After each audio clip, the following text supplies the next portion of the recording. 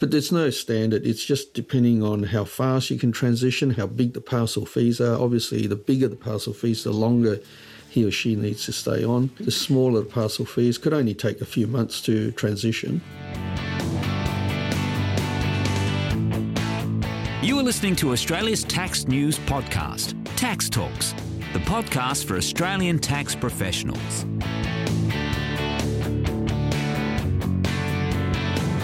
Welcome to episode 202 of Tax Talks. This is Heide Robson, and thank you to Klaas for sponsoring this episode. It is a seller's market out there. Medium and large accounting practices are out there hunting for baby boomer accountants ready to sell. For every practice, there are around 100 buyers, give or take a few dozens.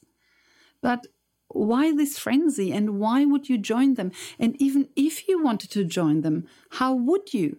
How do you actually buy a parcel of fees? Ed Chen of Wize Mentoring and Chen and Naylor kindly agreed to answer these questions. Chen and Naylor was nominated as Australia's fastest growing accounting practice in 2007, 2008, and then again in 2013, when its revenue grew by 43% to almost 19 million, mainly through acquisitions. And Chen and Naylor hasn't stopped since then. It is constantly on the lookout for more accounting practices to acquire. So acquisitions clearly work for them.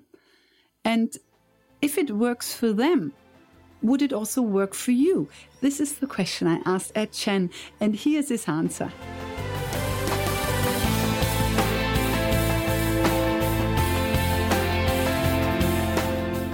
If you do it by word of mouth, it's very slow. Like I was growing quite fast. I was getting 3 to 4 new clients a week from word of mouth.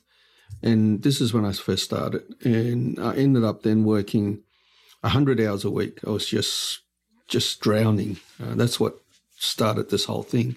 But that's through word of mouth. Now, when you're small, that's the only way that you can grow. It's through word of mouth, because you don't have the resources to advertise. And advertising, there's no guarantees, because you can throw $10,000 at something and you may not get $10,000 back. In fact, you may not get anything back. So, like I've been there, done that. When you go buy a parcel of fees, if you spend $1, you get $1 back.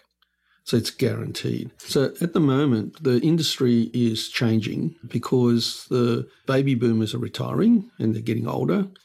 And because of the GFC, I thought they would have retired 10 years ago. I made a statement 10 years ago. I thought that, the baby boomers will be retiring in the next 10 years. That was 10 years ago. But they didn't. But they didn't in the numbers that I thought they would. And it's because the GFC came. And when the GFC came, they had to stay. They lost money in the stock market, and then they had to stay on and work a bit longer. Plus, this kind of work that they do is not physical. And we're living longer and we're healthier than we are. Like when I compare me at my age with my dad at his age, like I feel like I'm 20 years younger than he is at his age, at the same age. So if you add the two together, they didn't retire, but they're starting to retire now. So we're out there buying constantly, and we're getting a lot more inquiries now. So I'd send out I call it a rifle shot, or a copy, an advertising email. Like we've got a database of 10,000 accounting firms, and I regularly send out a email to them and saying, if you're thinking of retiring, let me know and we'll consider buying you. And then you can save a whole lot of money in brokerage costs, because they've got to pay a broker to sell their Where practice. do you get the email addresses from? You already know them personally, or you go to their website? How do you get into contact with them? We bought it. You bought a database. A database, yeah. And also you can go to the tax agent board or the tax practitioners board, and all their names are there. But they don't have the email addresses, so you have to... And they don't have the age? No age, yes. But they are all there, and I think they've even got their phone numbers. So you'd have to ring the receptionist and say, who's the principal? Can I get their email address? And then you can send... Does the Doberman usually give you the email address? Not always. They always say, what's it about? And then you can say, I need to send him something. I must admit, I haven't done it, but Brenton has. He got a helper, to do that. So I'm not sure how successful that was. Yeah, but we ended up in Wize, with about 8,000 accountants with a combination of different methods. Brendan had a small database. I had my database. We went to the tax practitioners board, picking up names, business cards, so we've built it up to about 8,000 now. I see. So you reached out to other accounting practices for two reasons. A, because you're looking to buy accounting practices, but also B, because you wanted to talk to them about Wize. Yes, two different things. Two things in terms of channel. In the early days, we're looking for joint venture partners, officers that would join us, but they still retain the practice, and we bought like 25% of them. So we had an equity interest in them. And then they joined us, changed their name, and we marketed and got new clients for them. And then in the later years, now that our offices are established, except for Adelaide, I still want an office in Adelaide. We haven't got one there. So in the later years, we've got all our offices established. I didn't want to grow any bigger, so I just wanted to grow those offices. And the best way to grow, which is my advice to you, is to go out and buy a parcel of fees. So if you go out and buy 400 grand, it's normally $1 per dollar. So if it's $1 per dollar, it's 400,000. You pay 400 grand, you get 400 grand revenue back straight away. It may even come with some staff, which is the most important thing. The two most important things is the clients and the staff. All right. So, and it's instant. Like boom, you're up there like this, and you don't have to wait years and years. It's very cost effective because the cost of goods sold to produce it, if I did a tuck in here, the cost of goods sold is about 40%. So that means there's 60% profit. And then normally you take your fixed overheads out of the 60%. But because our fixed overheads are already here, you're not replicating rent and receptionists and all that kind of stuff, then there's no fixed overheads. So your profit is 60%. So I don't know of any investment that gives you a 60% return. Right. If you can fit the extra staff into your practice. Into your practice. And because of outsourcing today, in this age, your cost of goods sold will only be, because you hire the staff over there, no fixed overheads, and your cost of goods sold drops to even 20%. So you're 80% profit. So because there's no fixed overheads, you just outsource that work, and then you pay the equivalent of $80,000 salary here, you pay about 20 grand over there. So that's the comparison. So it's very, very profitable. So those numbers I quoted you is very conservative because I haven't used outsourcing in there as a quote. So when I say 40% cost of goods sold, that's using local staff, not overseas staff. So your cost of goods sold would go down significantly as you increase the number of offshore staff. Correct. And as you increase your turnover. So if you want to get into this, the best way by far, because there's three ways to grow your business. One is digital marketing, which is what our Ricky does. One is if you've already got a database, you go to that database and sell more services to them. And the third way is acquisition. And now, if I can compare it with an investment property, because we do investment properties here, you could pay that loan off. If you borrowed 400 grand, you could pay that loan off in about 4 years, pay the principal off in 4 years. That's like buying an investment property and the tenant pays you so much rent that not only can you pay the interest on the loan, but you can pay the principal off in 4 years, right? That's phenomenal. Right? That's like, I don't know any investment that can do that for you. And if you did this if you bought the fees, that's why we're buying.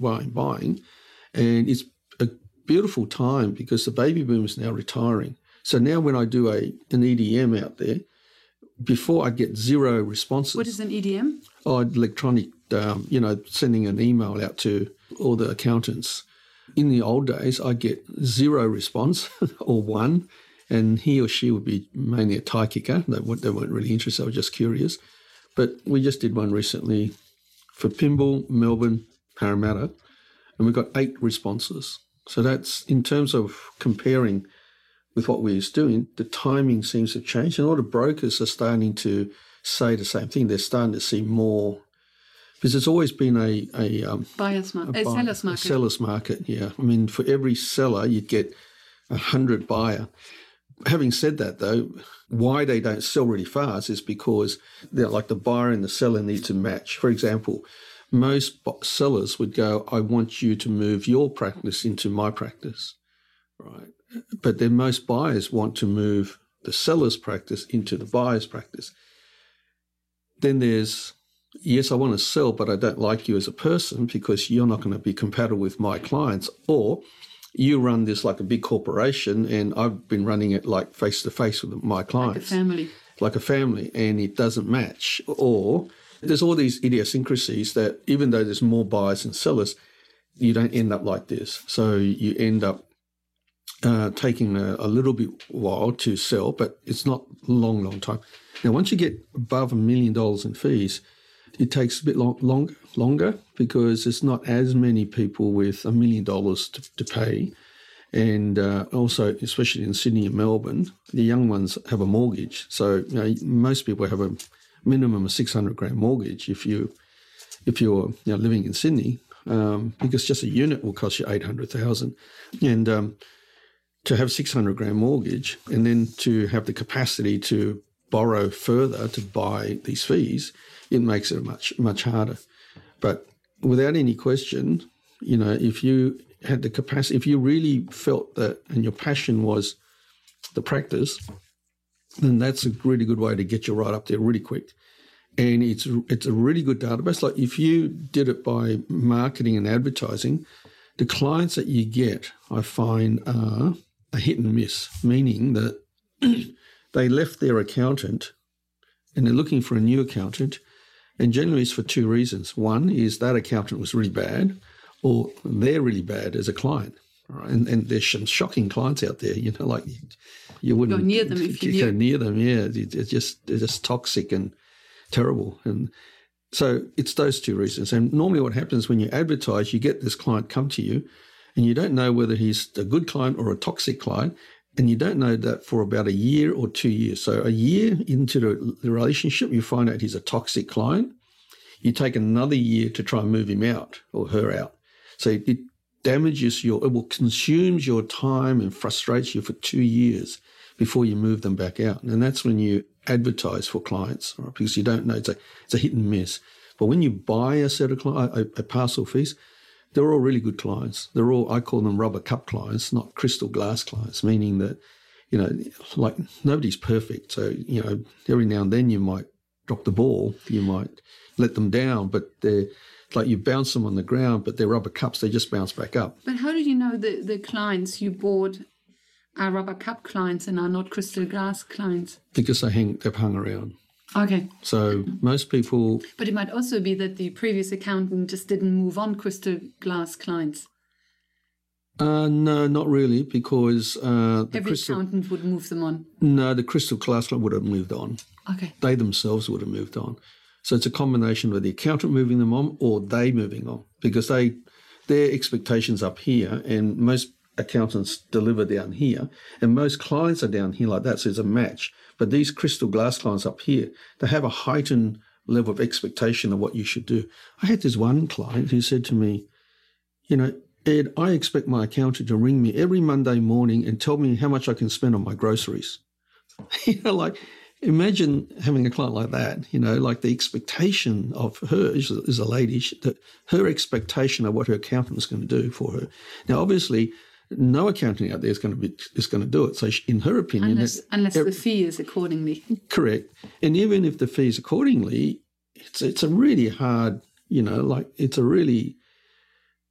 Well, I suppose if you had nothing else to do and that's all you were doing and it was a full-time job, then... You would hire somebody to do that if the fee is high enough. But most clients see compliance as a cost, not as an investment. As a commodity, yeah. As a commodity. So anyway, that's what I'm trying to say. Yes. So the crystal glass clients would have moved on or the accountant would have moved them on, and then they go searching. And then if you advertise, you end up with them. So I find that when you advertise for clients, 50% of them are good, 50% are bad. The percentages are quite high. When you buy parcel fees, the percentages of good clients are much, much higher. Oh, really? 90%.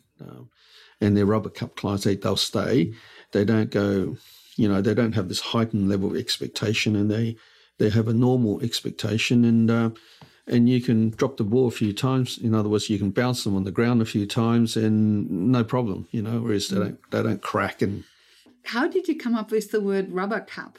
Is it even a word? Does that even exist? I don't know. That you made it up? I'm really big on, how do I say, the reason why I had lots of clients was they used to... I know rubber ball, but how did you come up with rubber cup? It's like a cup, and if you drop it, it either not crack, a crystal glass will crack. Mm-hmm. But it's a cup because people drop cups, and it's either rubber or it's crystal.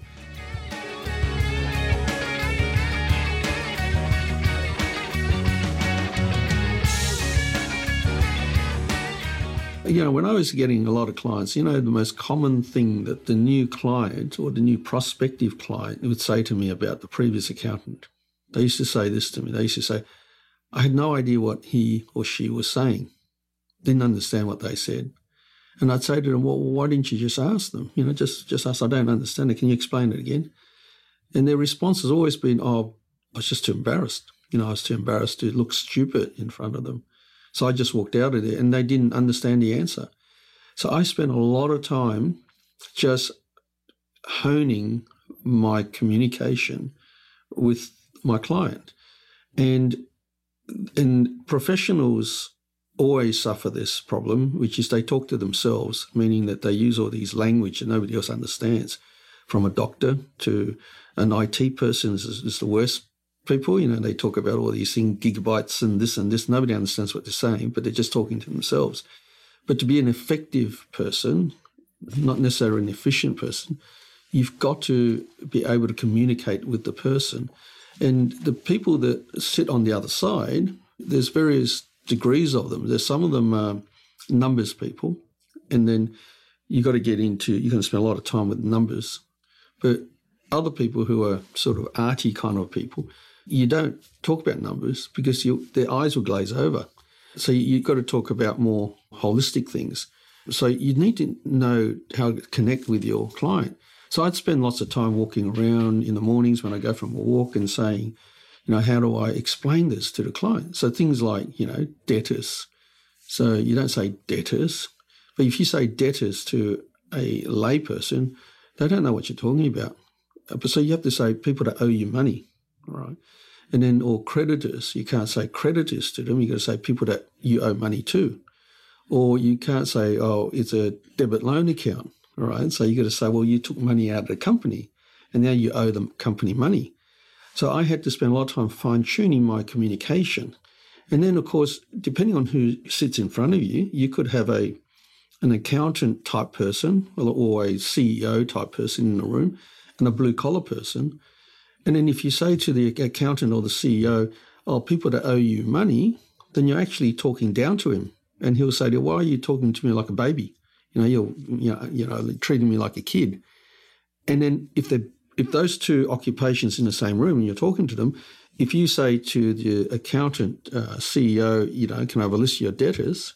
Or, you've got a debit loan account.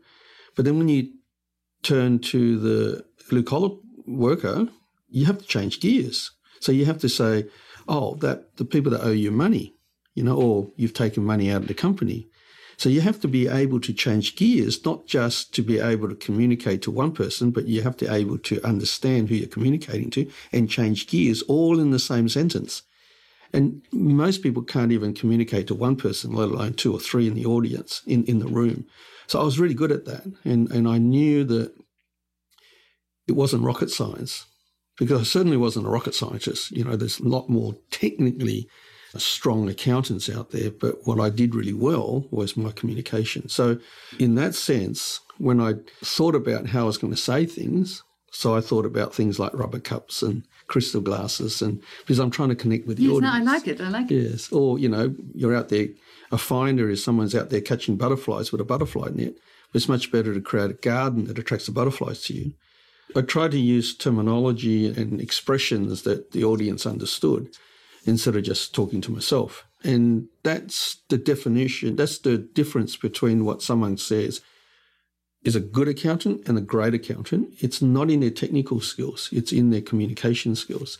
So our client managers, we spend lots of time with them honing their communication skills and not just their technical skills. So as a minimum, they've got to have competent technical skills, because if you don't have that, then you're not going to even make it.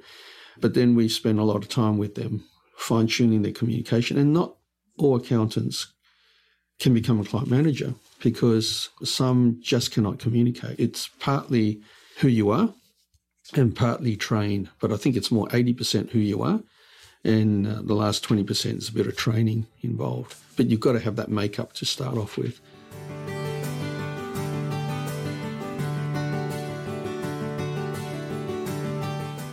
The purchase of parcel fees. Mm-hmm. The first one is, you mentioned 1-to-1. So if you buy a practice that has $1 million, you would put $1 million on the table. How much would the retention usually be? I think it's at least 20%, but can go up to 40%. On Right. what basis do you decide how much the retention should be? So the earn-out arrangement. It's different for the buyer as it is for the seller. Obviously, the seller wants as high as 100%. price. Yes. It's got to be a win-win for both. Okay, so the first person that's got to be considered, it's not the buyer and the seller, but it's the client. The client has to be a first consideration, because clients don't like change. And when you make a change on the client will get upset. And then if that client leaves, both sides loses. Okay, so now the situations that causes the client to leave are right at the top of the pecking order. It's the principal. Okay, so that's the principal leaving straight away. Correct. Leaving straight away, correct. And the second one is the location. So if you move location. The third one is staff, and way down the pecking order. And that means you don't take the staff on. If the staff doesn't continue, but the staff leaves, then there's Correct. a high risk that the client will leave as well. Correct. And sometimes the staff may leave and take the clients with them. Okay. So from the seller's point of view, the seller So was there a fourth one? I think I interrupted you and you were going to mention a fourth one. The brand.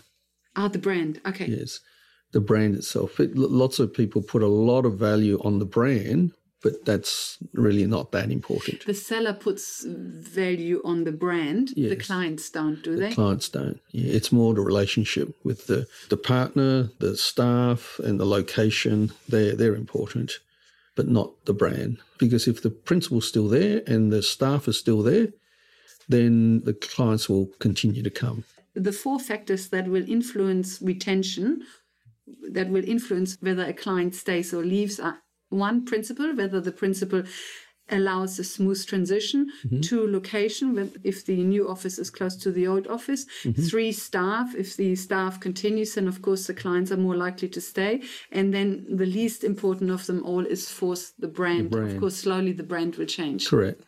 And often they get it the wrong way around. They put, the brand is the most important thing, but it isn't. Not in my experience.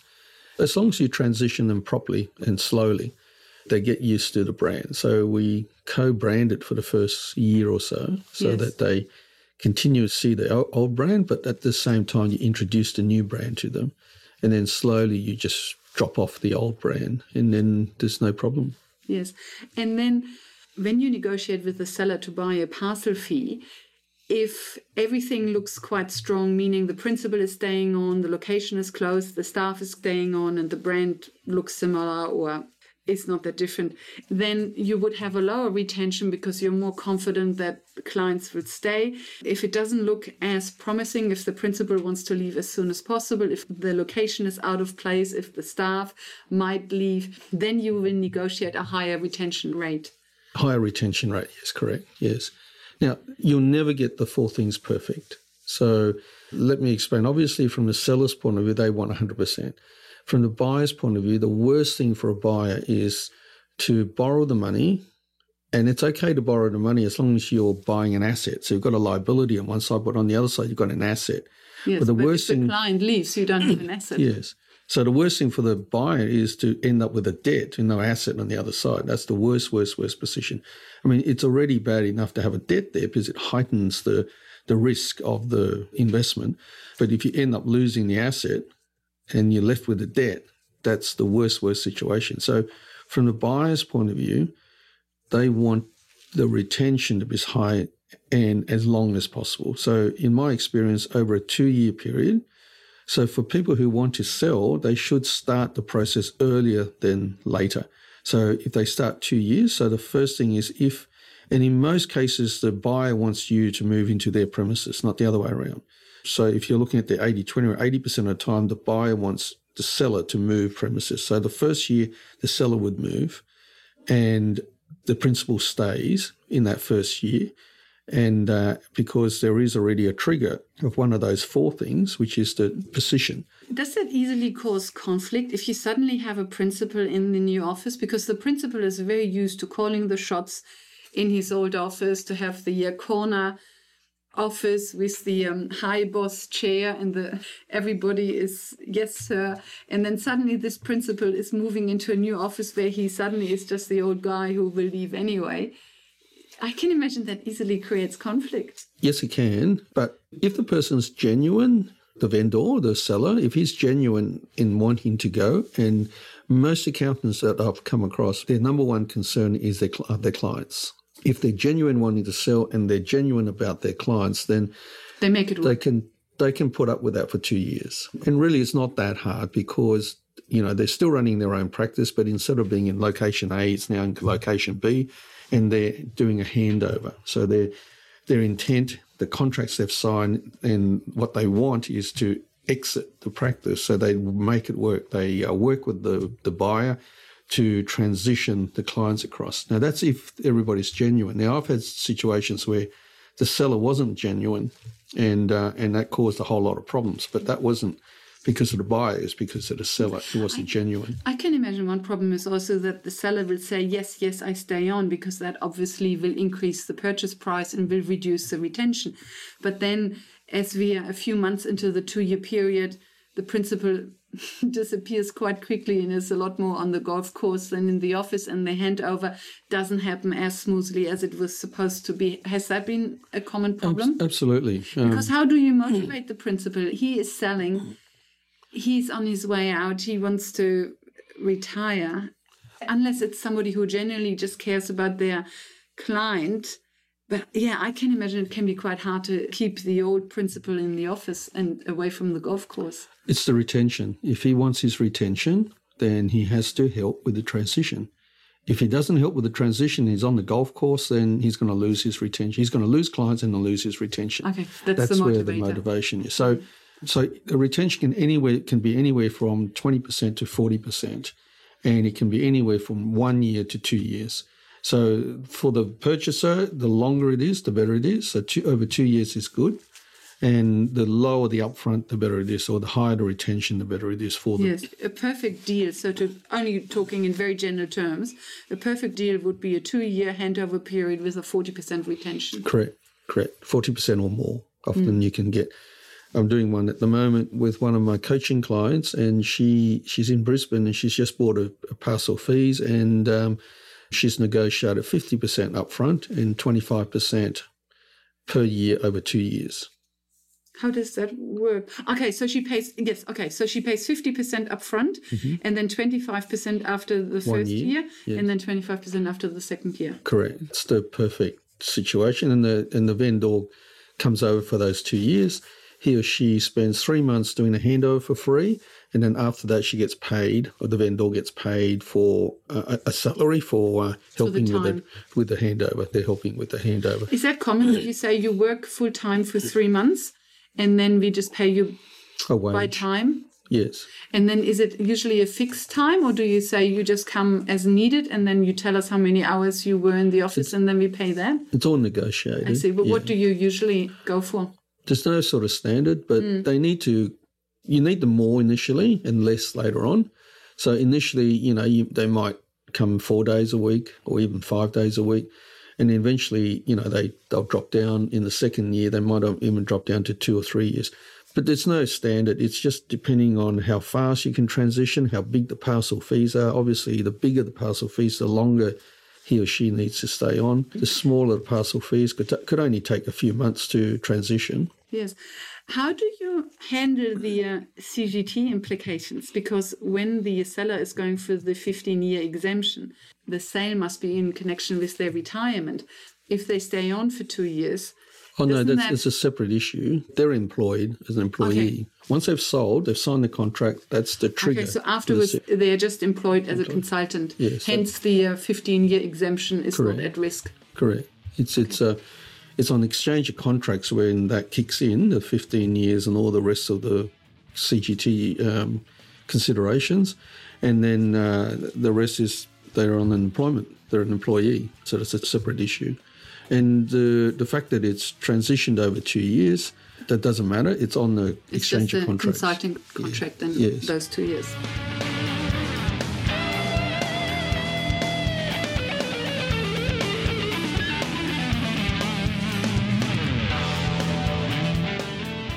Welcome back. I thought it was interesting that in Ed's view, the clients you get through acquisitions are often more loyal clients than the ones you get through organic growth. Talking of rubber cup and crystal glass clients. In the next episode, episode 203, Ed Chen will talk more about buying parcels of fees. Until then, thank you for listening and thank you to Klaas for their support. Bye for now and see you in the next episode.